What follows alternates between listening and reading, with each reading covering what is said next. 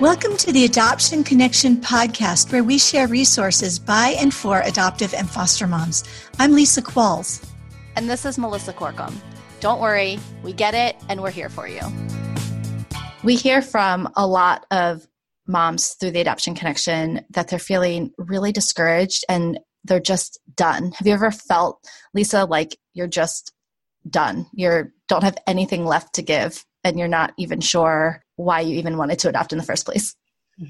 Definitely. And I talk to a lot of moms who feel like, what did I do? What was I thinking? And I think we can come to some really hard places when every day feels like it's filled with challenges and we feel like we're not seeing progress or change. And it's just, we become very, very weary.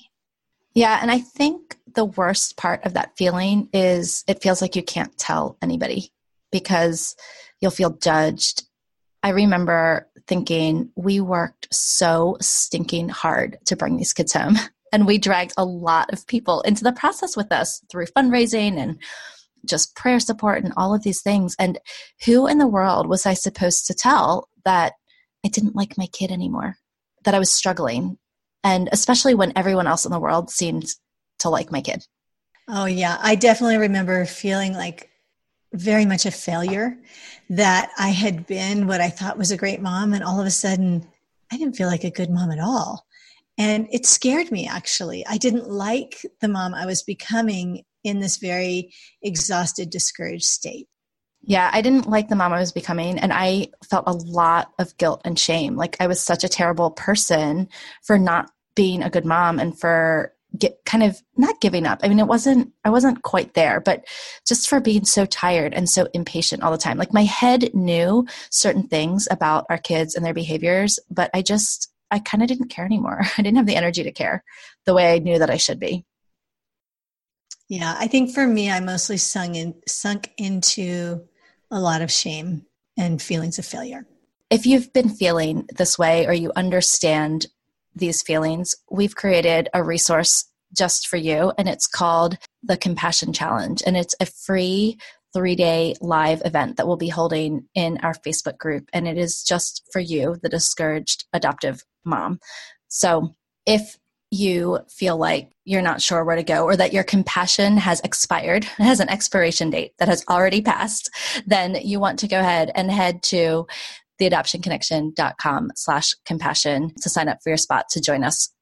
We start on Tuesday, August 13th at 1 p.m. Eastern, 4 p.m. Pacific. And as always, there will be replays available at least for a limited time. Today is a Mentor Moments episode where we answer a listener question. These episodes give you a chance to join the conversation and guarantee we're providing the most helpful tools and resources for exactly where you are. Today's question is, how can I tell if a behavior is due to trauma and adoption or just typical kid behavior?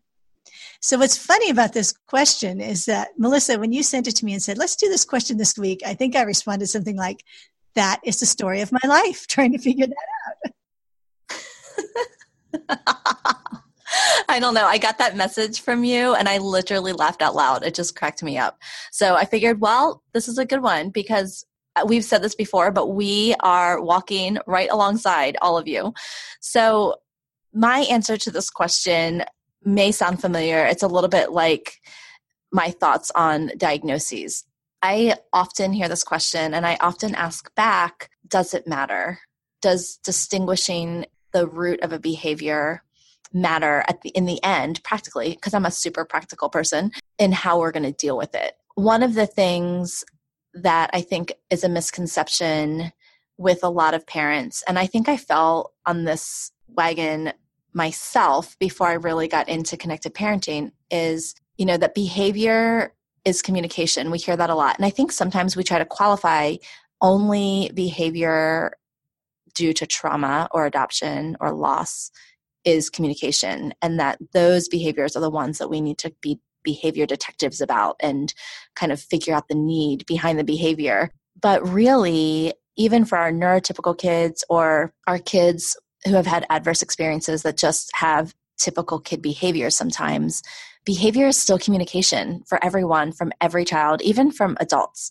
So I think if we're thinking about it that way, the beauty of connected parenting tools is it takes the pressure off of us to have to figure out the root of the behavior. If we can just figure out what it's communicating, all the tools work, all the same tools work for any behavior, whether it's due to trauma or if it's just a typical kid behavior. So have I solved all your problems, Lisa? You have solved every problem I have in the world. Thank you so much, Melissa, for that. Really appreciate it. You're a great work partner. Well, if you would like to submit a question for a future episode, send an email to email@theadoptionconnection.com or leave a message on our voicemail at 208-741-3880.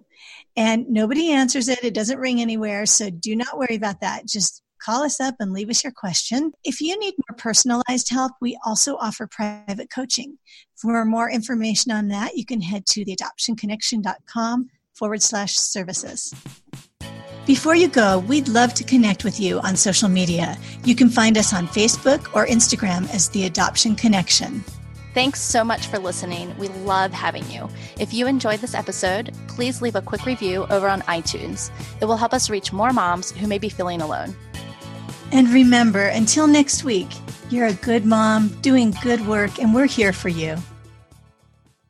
The music for the podcast is called New Day and was created by Lee Rosevere.